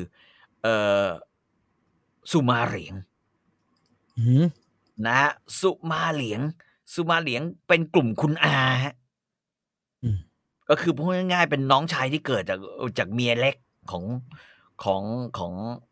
พ่อนะฮะครับผมก็เลยแกก็ตัดสินใจว่าจะแข่งข้อขึ้นมาเจี๋ยฮองเฮาก็เลยสั่งการให้ซูมาเว่ยซึ่งตอนนี้เป็นเขาเรียกว่าเป็นคู่หูกันใช่ไหมอยู่ในลั่วหยางจัดการประกาศเป็นกบฏข้อหากบฏแล้วก็ให้ซูมาเว่ยยกทัพไปฆ่าขุนนางชั้นผู้ใหญ่แล้วก็ฆ่าตระกูลพร้อมซูมาเหลียงสายตระกูลนี้หมดเลยแล้วซูมาเว่ยก็โดนเจี๋ยฮองเฮาวางยาพิษทีหลังโอ้ยเฮ้ย แล้วก็ใส่ข้อหากบฏอีกไอ้เหี้ยคือเจี๋ยฮองเฮาก็เลยกลายเป็นเหมือนซูสีไทเฮานึกออกป่ะเหมือนซูสีไทเฮาโหดมากเลยนะฮะใช่โดยที่ฮ่องเต้ก็คงเป็นฮ่องเต้ปัญญาอ่อนนะแต่ปี229เนี่ยมันเกิดเหตุขึ้นมาเจี๋ยฮองเฮาเนี่ยแกเสวยอำนาจอยู่หลายปีมากครับปรากฏว่าไอ้ฮ่องเต้เนี่ยซึ่งปัญญาอ่อนเนี่ยนะฮะแม่งดันมีลูกชายเว้ยกับพระสนมเนี่ยเป็นพระสนมสกุลเซี่ยซึ่งก็ไม่ธรรมดานะก็เลยส่งคนไปฆ่าไม่ได้ใช่ไหมซูมาอี้ซึ่งเป็นรัชทายาทคือฆ่าตัวแม่ไม่ได้เลี้ยงแล้วมีแววว่าจะฉลาดมีความสามารถว่าจะฉลาดแกแม่งส่งคนไปจับเว้ยส่งคนไปอุ้มแล้วก็ขังอยู่ในคุกให้อดอาหารตายให้อดฆ่านั่นแหละเอาไปฆ่านั่นแหละแต่แบบว่าระหว่างสอบสวนว่าเป็นกบฏจริงหรือเปล่าคือเด็กมันเป็นกบฏไม่ได้ มันกี่ขวดนะฮะเด็กแม่ง7-8 ขวบมันเป็นกบฏไม่ได้แต่ว่านึกออกป่ะมันโหดจ้ะฆ่าคนท้องนี่ก็จะแย่อยู่แล้วนี่มีจะทำร้ายเด็กอีกแล้วฮะคือ7-8 ขวบเป็นกบฏไม่ได้แต่แกก็บอกว่าเอาอย่างนี้ข้อหาเนี่ยมึงกระด้างกระเดื่องนี่ว่านะครับยัดข้อหาไว้ก่อนสอบสวนทีหลังโว้ยจะไปประกันเฮียแม่งประกันไม่ได้ไม่ให้นายประกันไม่ให้ทนายไม่ให้อะไรเข้าพบเลยแต่อยู่ในคุกคนเดียวทรมานมันเข้าไปนะฮะอยู่ในคุกนะจนกระทั่งสุดท้ายแม่งตายเว้ยสุมาอวีนะฮะซึ่งเป็นลูกชายและมีแววและเป็นคนเดียวที่ดูฉลาดตายคาคุกเลยเพราะว่ามันมีแววไงถูกอดอาหารให้ตายครับแกก็เลยแบบว่าตัดสินใจเว้ยแม่งเฮียไม่ไหวแล้วเว้ยประชาชนชาวนั่นก็เลยเกิดเหตุกบฏนะฮะเกิดเหตุกบฏต่อต้านเจี๋ยฮองเฮานะครับปรากฏว่า1 เดือนหลังจากเด็กซุมาอีตายในคุกเนี่ย1 เดือนซุมาหลุนก็เลยบุกเข้าโลหยางซุมาหลุนเป็นอ๋องแคว้นเจ้าเป็นลูกคนสุดท้องของซุมาอี้ก็บุกเข้านะฮะเมืองลั่วหยางแล้วก็ถล่มวังแล้วก็ฆ่าเจี๋ยฮองเฮานะฮะแล้วก็บังคับให้เจี๋ยฮองเฮากินยาพิษให้ดูด้วยเว้ยกินยาพิษให้ดูนี้เลยจิบเข้าไปให้ปวดท้องจิบเข้าไปให้ปวดท้องจิบเข้าไปให้ปวดท้องแบบจิบเข้าไปให้ปวดท้องอ้วกจนกระทั่งตายด้วยการอาเจียนตายอ่ะพูดง่ายๆอ้วกไม่หยุดจนตายครับแต่จบเนี่ยนะฮะซุมาหลุนตอนนี้นะครับเขาปรากฏว่าไอ้ซุมาหลุนเนี่ยมันมีคดีฮะคล้ายอย่างเงี้ยแม่งเคยร่วมปปกสขบวนการปกป้องใช่ขบวนการอะไรเขาเรียกว่าขบวนการปกป้องเจี๋ยฮองเฮาปปจฮเคยอยู่ร่วมขบวนการนี้อยู่ไอ้เชี่ยแม่งก็เลยปรากฏว่าพอฆ่าเจี๋ยฮองเฮาแม่งก็ยึดครองตัวฮ่องเต้ใช่ไหมครับมวลชนเขาก็ไม่เอาไงมวลชนเขาไม่เอาเว้ยมีหลุนไม่มีกูมีหลุนไม่มีกูเพราะหลุนมึงเคยเป่านกหวีดมาไอ้หลุนเอาไม่ว่ามึงขึ้นเวทีใช่ไอ้หลุนบอกไอ้เฮียรำคาญมากชีวิตมึงเทิดทูนฮ่องเต้มากนะใช่ไหมกูปลดฮ่องเต้เลยเอาไปขังไว้ในคุกเย็นเลยสุมาหลุนนะแล้วสถาปนาตัวเองขึ้นเป็นฮ่องเต้ไอ้พวกเชื้อพระวงศ์ทั้งหลายอ๋องทั้งหลายในหัวเมืองแม่งก็เลยโอ้โหไปเอาแล้วเว้ยกูกบฏบ้างดีกว่าฮ่องเต้ยังมีชีวิตไม่ฆ่าไม่โดนฆ่าฮ่องเต้ปัญญาอ่อนไม่มีคือยังมีชีวิตไม่โดนฆ่าสุมาหลุนปลดแล้วตั้งตัวเองอยู่ได้พักเดียวก็โดนสุมาเจียงนะซึ่งเป็นหลานสุมาอี้เป็นอ๋องแคว้นฉีนะอยู่ที่ฉุยจางเนี่ยอยู่ที่ฮูโตแล้วกันอยู่ที่ฮูโตสุมาเจียงเนี่ยก็บุกนะฮะเข้ามาถล่มลั่วหยางแล้วก็มีอ๋อง3อ๋องเข้าร่วมคือสุมาอิงแห่งเฉิงตูมันอยู่ไกลอยู่หน่อยนะสุมาอ้ายแห่งฉางซาก็โคตรไกลเหมือนกันนะเป็นกลุ่มน้องชายนะฮะแล้วก็สุมาหยงแห่งเหอเจียนไอ้พวกนี้เข้ามาร่วมมือกับสุมาเจียงแล้วก็นะฮะเอาชนะสุมาหลุนซึ่งครองอำนาจได้ไม่นานสุมาหลุนก็โดนองครักษ์สังหารนะทายาทและคนของสุมาหลุนก็ถูกฆ่านะแล้วก็เลยอัญเชิญจินหุยตี้ฮ่องเต้ปัญญาอ่อนกลับมาครองบัลลังก์ใหม่ทีนี้กลุ่มเนี่ยที่ขึ้นมาเป็นกลุ่มพระน้องพระอนุชานึกออกว่าเป็นแต่ว่าลูกคนละแม่อันนี้คือแบบแม่งโหตีกันเละเทะไปหมดเลยนะกลายเป็นว่าลั่วหยางและพื้นที่รอบลั่วหยางกลายเป็นพื้นที่ที่แบบไอ้ทุกคนแม่งพร้อมจะยกกองทัพภาคกองทัพแคว้นเฮียเข้ามาบุกกองทัพบุกนะฮะมันก็เกิดจะไม่จบแค่นั้น นะฮะ อืม ซูมาเจียงกับซูมาอิงเป็น อือฮึ ผู้สนับสนุนใหญ่เลยใช่ป่ะเป็นน้องชายฮ่องเต้ก็อวยยศบอกว่าให้เป็นผู้สำเร็จราชการร่วมกันอีกกู คือแทนที่จะเอาใครสักคนเป็นผู้สำเร็จราชการนึกออกป่ะไอ้เฮียแม่งแต่งตั้งให้คู่เลย แล้วเป็นคู่ที่อยู่คนละแคว้นเป็นคู่ที่กลายเป็นว่า ชิบหายละเอายังไงดีแม่งก็เลยกลุ่มซูมาอิงก็เลยบอกว่าแต่ว่าซูมาเจียงมันเก่งเว้ยแม่งถอยไปอยู่เหอเป่ยดีกว่าถอยไปอยู่เหอเป่ยซูมาเจียงก็กลุ่มอำนาจมากขึ้นถึงขนาดเรียกว่าแทรกแซงการแต่งตั้งรัชทายาทครับซูมาหยงเนี่ยซึ่งเป็นผู้ร่วมก่อการขึ้นมาเนี่ยมันกลุ่มน้องก็รู้สึกไอ้เหี้ยแม่งแปลกๆเว้ยคือก็มีข่าวบอกว่าไอ้ซูมาหยงเนี่ยมันเป็นคนทรยศซึ่งจริงๆก็ใช่เพราะเดิมเนี่ยมันเป็นกลุ่มอ๋องเพื่อสนับสนุนอ๋องคนเก่านึกออกปะครับ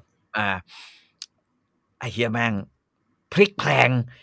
พอเห็นว่าทางนี้เริ่มมีปัญหากับชีวิต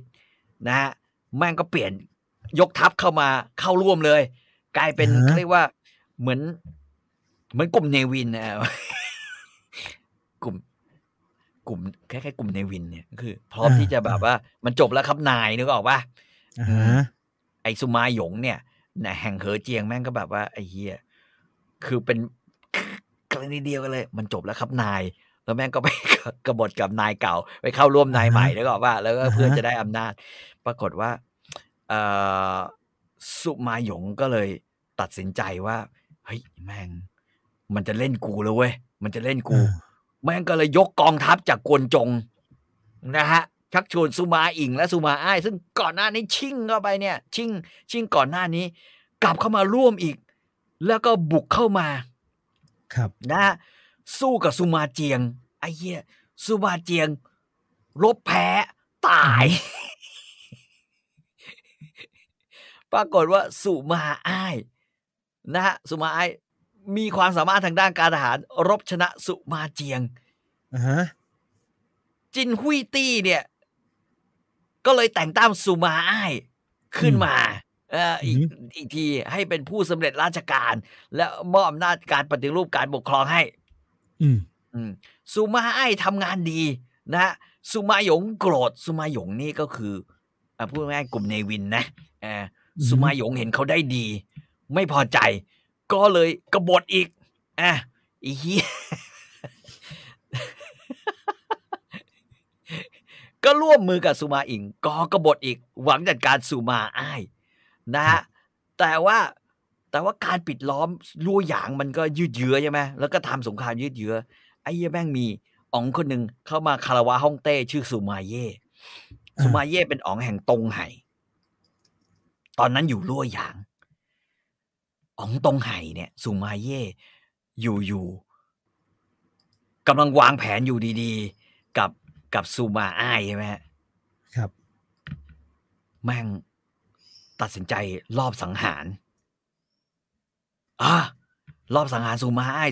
ซึ่งโอ้โหรบเก่งเหี้ยอะไรคุยกันอยู่ดีๆตายเฉยเลยคุยกันอยู่ดีๆมึงวางแผนฆ่าเฉยเลยซูมาเย่แห่งตงไห่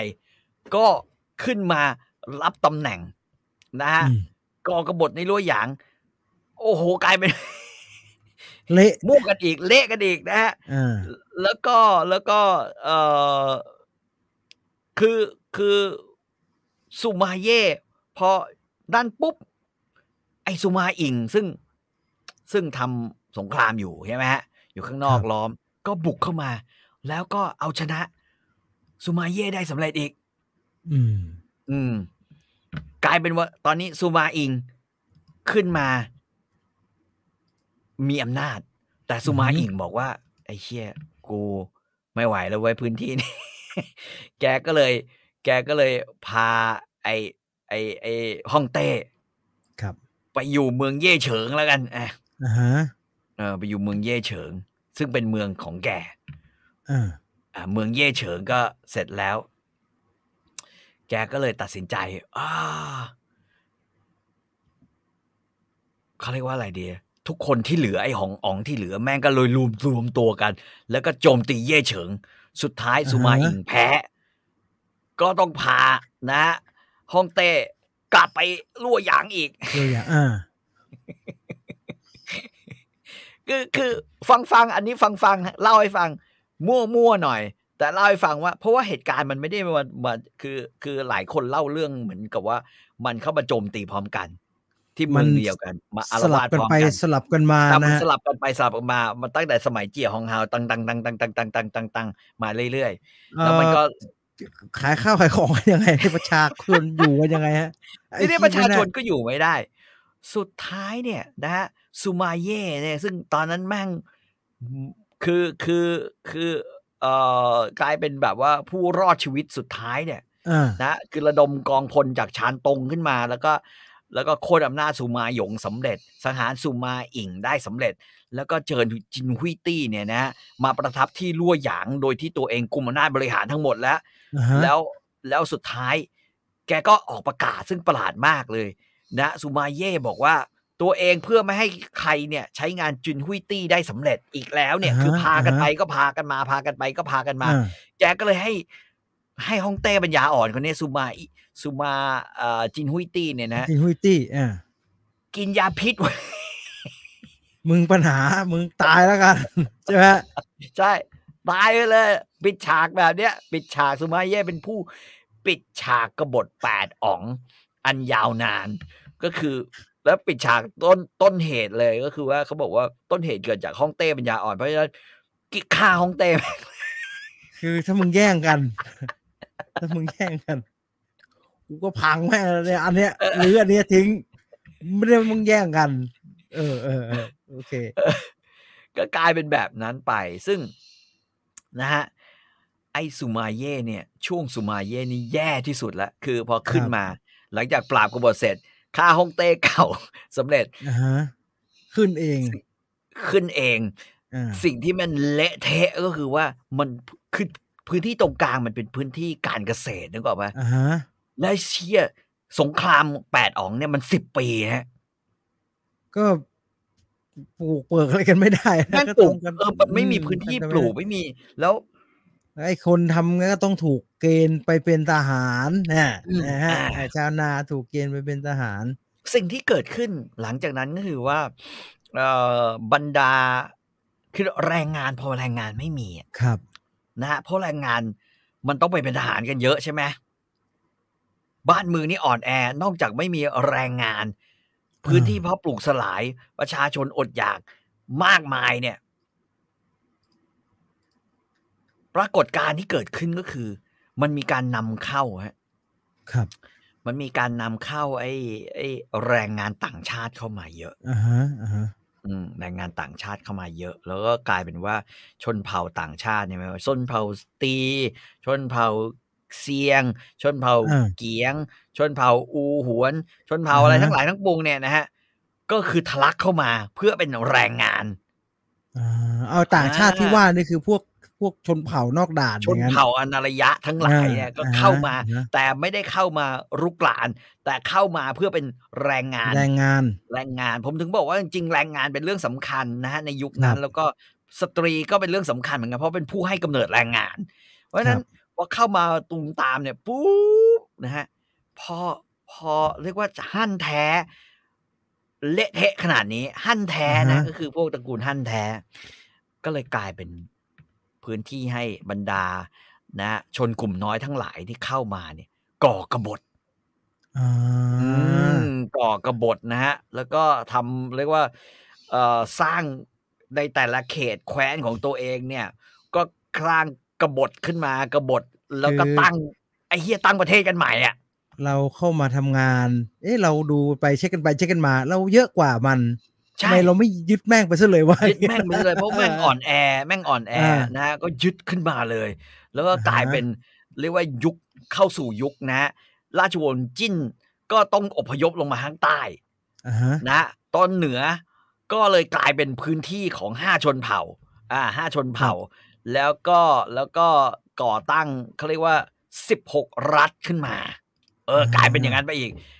ทีนี้3ก๊กรวมเป็น1แล้วทีนี้แตกกลายเป็น16กับด้านใต้16ก๊กแล้วด้านใต้ก็เข้าสู่ยุคที่เขาเรียกว่าเป็นยุคเนี่ยนะ5ชนเผ่านะ5ชนเผ่า16รัฐซึ่งสงครามต่อเนื่องกันอีกประมาณ200ปีก็ใครเอารายละเอียดที่เป็นนิยายในช่วงนี้เนี่ยในช่วงที่เรียกว่าสงครามแคว้น5ชนเผ่าก็คือปี304ถึง400โอ้นานมากแล้วนานมากนานเกือบ200ปีนะฮะกว่าที่แบบว่าสุดท้ายจะเกิดราชวงศ์สุยขึ้นมาครับมันคือช่วงระยะเวลาเถื่อนเนี่ยมั่งยาวไปถึงนี่เลยนะยาวไปถึงราชวงศ์สุยเลยนะไปเป็นราชวงศ์เหนือใต้ไปเป็นอะไรพวกนี้นะมันยาวมากตรงนี้ก็ประเทศจีนก็เละเทะทั้งที่จริงๆแล้วมันไม่ควรจะเละเทะนึกออกถ้าเราสังเกตว่าสิ่งที่ควรจะเป็นเนี่ยก็คืออย่าให้พระญาติขึ้นมามีอำนาจหรืออย่าเชื่อมั่นในเรื่องสายเลือดว่าสายเลือดตัวเองมีความสามารถและบ้านเมืองจะมั่นคงสายเลือดบ้าๆบอๆเยอะแยะนะฮะแต่อันนั้นเป็นสิ่งที่เชื่อสมัยก่อนมันเชื่ออย่างนั้นไม่ใช่แค่แถวบ้านเราหรือเมืองจีนฝรั่งก็เชื่อแบบนั้นนะฮะเคียวบลัดเนี่ยอังกฤษเรื่องแล้วก็ตามประวัติศาสตร์ก็สอนให้เรารู้ว่าก็ชิบหายกันเพราะเรื่องนั้นแหละใช่ไหมฮะชิบหายเรื่องนั้นแหละคือมันไม่ว่าจะเป็นประเทศทางยุโรปหรือประเทศทางเอเชียหรือแม้กระทั่งประเทศทางอาหรับสิ่งที่บรรลัยเสมอนะฮะก็คือการเอาสายเลือดมากกว่าความสามารถการทำให้สายเลือดของมนุษย์ปกติเป็นสายเลือดศักดิ์สิทธิ์แล้วเชื่อมั่นในความศักดิ์สิทธิ์อันนั้นนะฮะก็เรียกว่าเละไปอีก200 ปีคลาสสิกเป็นเรื่องคลาสสิกมากแล้วก็เป็นการแบบว่ากำเนิดใหม่ของอานารยชนอีกรอบหนึ่งนะฮะซึ่งก็อย่างนี้แหละนะฮะใครที่เชื่อมั่นในเรื่องทำนองนี้ก็อาจจะต้องคิดใหม่อาจจะต้องคิดใหม่ค่อนข้างเยอะพี่ต่อบอกจินฮุยตี้บอกให้คนไปกินโจ๊กเนี่ยผมไม่ตังหิดขึ้นมาฝรั่งมันก็เป็นนะผมจำได้มาริออนโตเน็ตก็ไล่คนไปกินเค้กนะผมจำได้ไม่ได้ต่างกันนะฮะเนี่ยมันเป็นแบบเดียวกันก็คือเชื่อว่าเลือดสำคัญเลือดสำคัญใช่ว่าเลือดสำคัญสายเลือดสำคัญใครชื่นชอบแล้วอยากจะไปรู้เรื่องราวอันนี้แต่ออกในเชิงนวนิยายหน่อยโรแมนติกไซส์เนี่ยนะโรแมนติกไซส์มากๆเลยให้ไปอ่านจอมคนแผ่นดินเดือดจอมคนแผ่นดินเดือดเป็นยุคไหนฮะยุคนี้เลยฮะยุค5ชนเผ่านะฮะยุค5ชนเผ่าต่อจากไอเรื่อง8อ๋องนี่ถูกไหมฮะหลังจากสงคราม8อ๋องนี่แล้วก็เป็นยุคที่เขาเรียกว่ามีการตั้งราชวงศ์หลิวซ่งขึ้นมาใหม่ราชวงศ์หลิวซ่งก็คือราชวงศ์ที่โค่นราชวงศ์จิ้นใต้เนี่ยจิ้นตะวันออกเนี่ยนะฮะจิ้นตะวันออกเนี่ยโค่นได้สำเร็จหลิวซ่งนะฮะขณะที่ข้างบนคือราชวงศ์หยวนหรือผมจำชื่อราชวงศ์ไม่ได้คือตระกูลทัวปาซึ่งเป็นตระกูลนอกด่านที่แกก็ตั้งตัวเป็นอ๋องนะฮะคือมันสิ้นสุดตรงเป็นราชวงศ์เหนือใต้นะฮะเล่มนี้เขาก็จะเล่าตั้งแต่ตอนยุทธการแม่น้ำเฝยสุยซึ่งเป็นยุทธการที่แบบตอนแรกชนเผ่าตอนเหนือเนี่ยคือจะแบบยึดเขาเรียกว่าแม่น้ำทางใต้ให้เรียบร้อยพื้นที่ทางใต้ปรากฏว่าพอในยุทธการแม่น้ำเฝยสุยแม่งทางเหนือเสือกแพ้ขึ้นมาทีนี้ก็ยาวเลยแล้วทางเหนือแม่งก็ตีกันด้วยความเป็นชนเผ่านะแม่งก็ไม่รักกันหรอกจริงๆในความเป็นชนเผ่าไม่มีคำว่าได้รวมได้เป็นหนึ่งเพราะสงครามแตกกันก็ได้เพราะสงครามขณะที่ทางใต้ก็เละเทะเหมือนกันนะฮะก็สนุกมากสำหรับจอมคนแผ่นดินเดือดเพราะว่าหวงอี้ในพีคมากตอนที่เขียนนิยายเรื่องนี้ผมคิดว่านี่คือสิ่งที่เกือบจะดีที่สุดเท่าที่หวงอี้เคยเขียนมาแล้วล่ะนะฮะจอมคนแผ่นดินเดือดแล้วก็แกก็จะใส่อภินิหารอะไรเข้าไปค่อนข้างเยอะนะ มีเรื่องเอียนเฟยมีเรื่องอะไรอย่างเงี้ยนะฮะเข้าไปอ่านยากไหมฮะไม่อ่านไม่ยากแต่ตัวละครมันเยอะตัวละครมันเยอะแต่หวงอี้เก่งในเรื่องของการจัดกลุ่มตัวละครซึ่งมันค่อนข้างง่ายฮะแล้วก็ที่สำคัญมันมีแต่ไม่มีบทอัศจรรย์นะไม่มีอะไรมากมายนะแต่แม่งมีบทเหมือนไอ้เสี่ยงไม่เหมือนไอ้เสี่ยงเศร้าหลงใช่ไหมหลง มันชายลุยเดี่ยวฮะมันจะเป็นอย่างนั้นแหละ ก็แต่ว่าเขาเขียนดีเขาเขียนเรื่องเมืองเปียนฮวนซึ่งเป็นเมืองกลางแล้วเป็นเมืองที่ไม่ขึ้นกับใครเลยเป็นพื้นที่แดนร้างเขตแดนร้างอยู่ตรงกลางระหว่างเขตเหนือกับเขตใต้เป็นแบบนั้นนะซึ่งสนุกดีเขาชอบลดราคาเขาลดราคาแพ็คใหญ่ราคาถูกเคี้ยเลยนะถูกแบบกูไม่น่าซื้อตอนนั้นเลยแต่สยามอินเตอร์เขาไม่ให้โอกาสในการลองอ่านเลยนะครับไม่ขายเล่มแรกเล่มเดียวอะไรเงี้ยเลยนะสนุก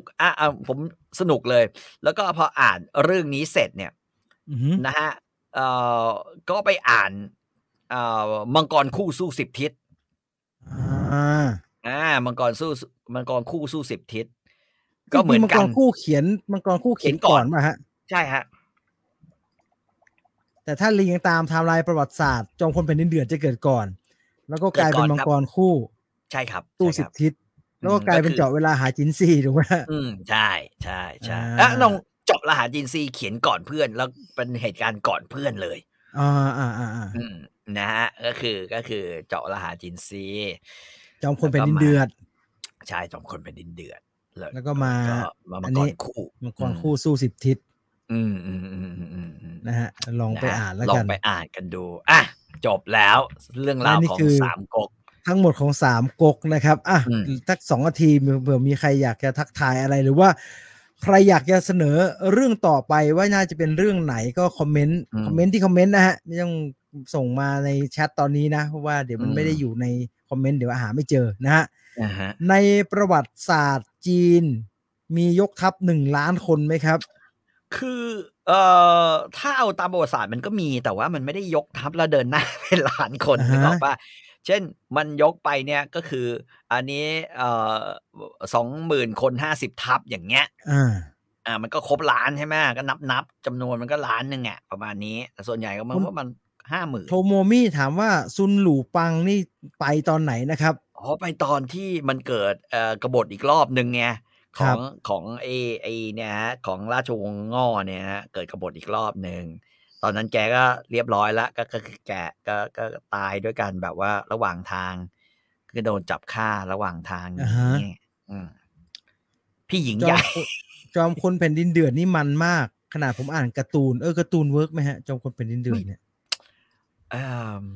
ผมเข้าใจว่าคนเขียนคือคนเขียนลายเส้นนั่นแหละฮะมังกรคู่ใช่แล้วถ้าชอบลายเส้นแบบนั้นแต่ผมอยากทำให้เขาเล่มใหญ่ๆหน่อยเฮียลายเส้นแม่งเล็กไงเล็กชิบหายจริงๆเขาเป็นไซส์ A4 นะครับหนังสือสยามสปอร์ตก็เอามาจับรวมกันแล้วย่อหรือไซส์พ็อกเก็ตบุ๊กฮะแล้วก็ไม่ได้จัดการกับคำบรรยายเท่าเดิมมันก็กลายเป็นยิบอ่านยากนิดหน่อย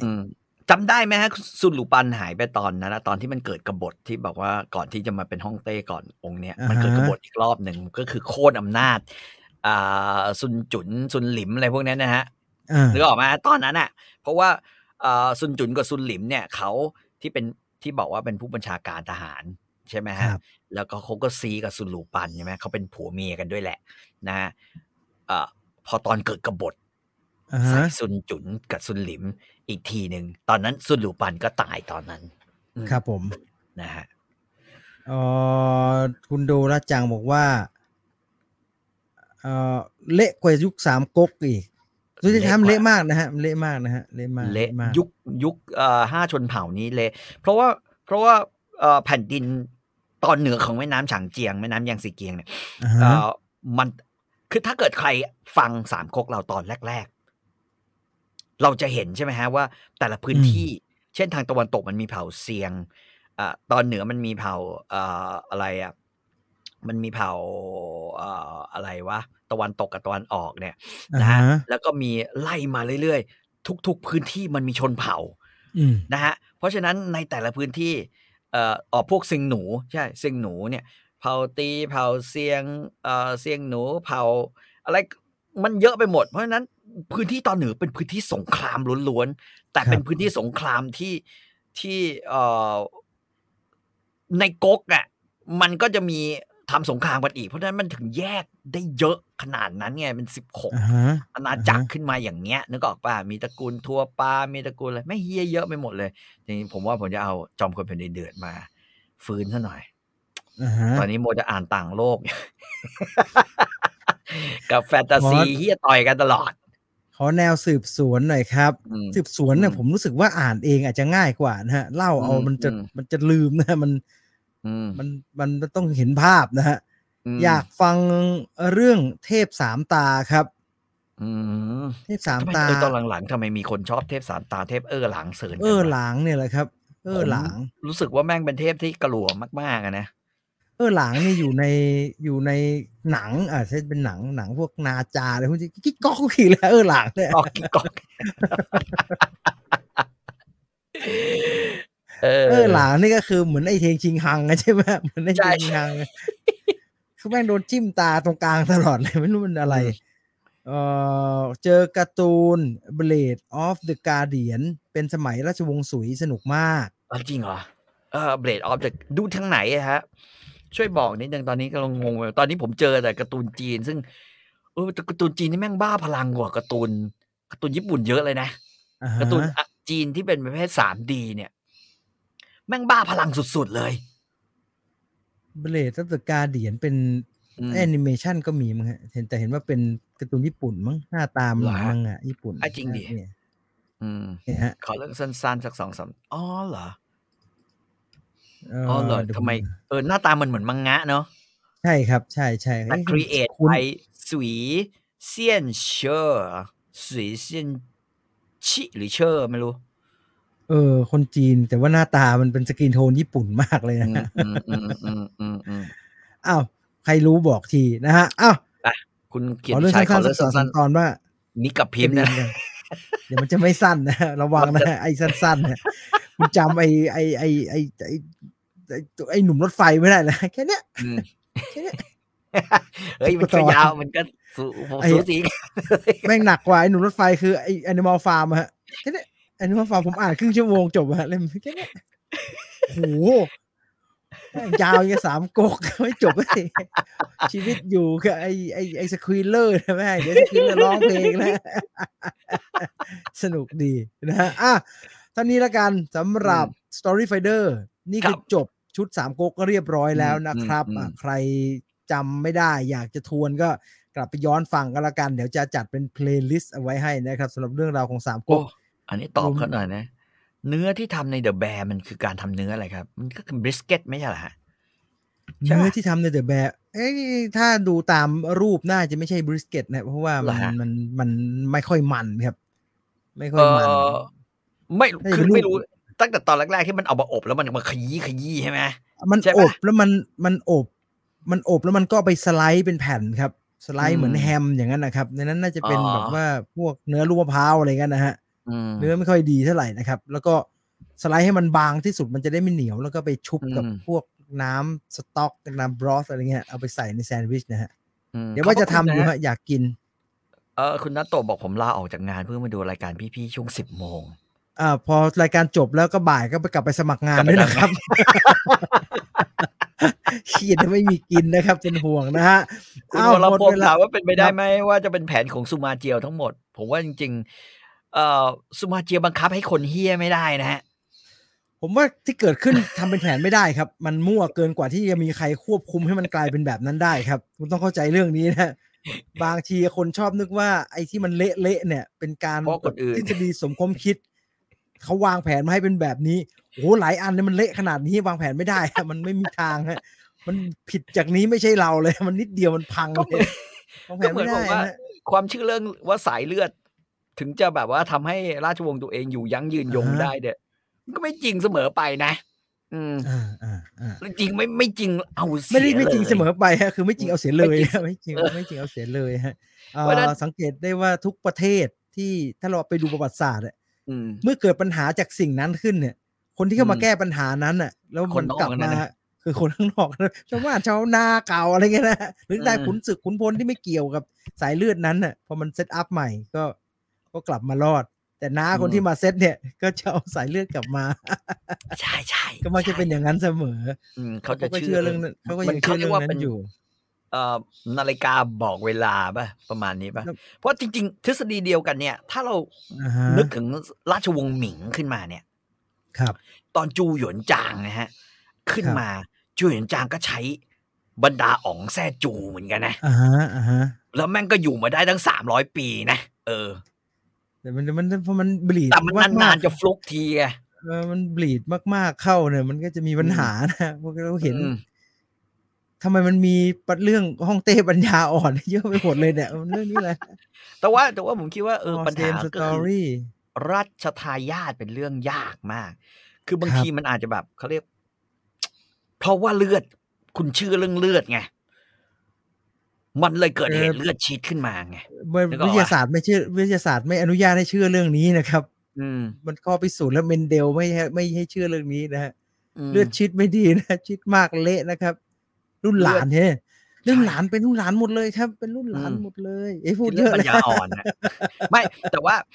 เลือดชิดที่ดีคือเลือดชิดที่เกิดขึ้นในนกแก้วสัตว์เราไม่ต้องการให้มันมาแหมพูดแล้วมันคือเอาผมเนี่ยพยายามอยู่นะคือผสมนกแก้วให้ได้เลือดคือใกล้เคียงแล้วสีออกมาไก่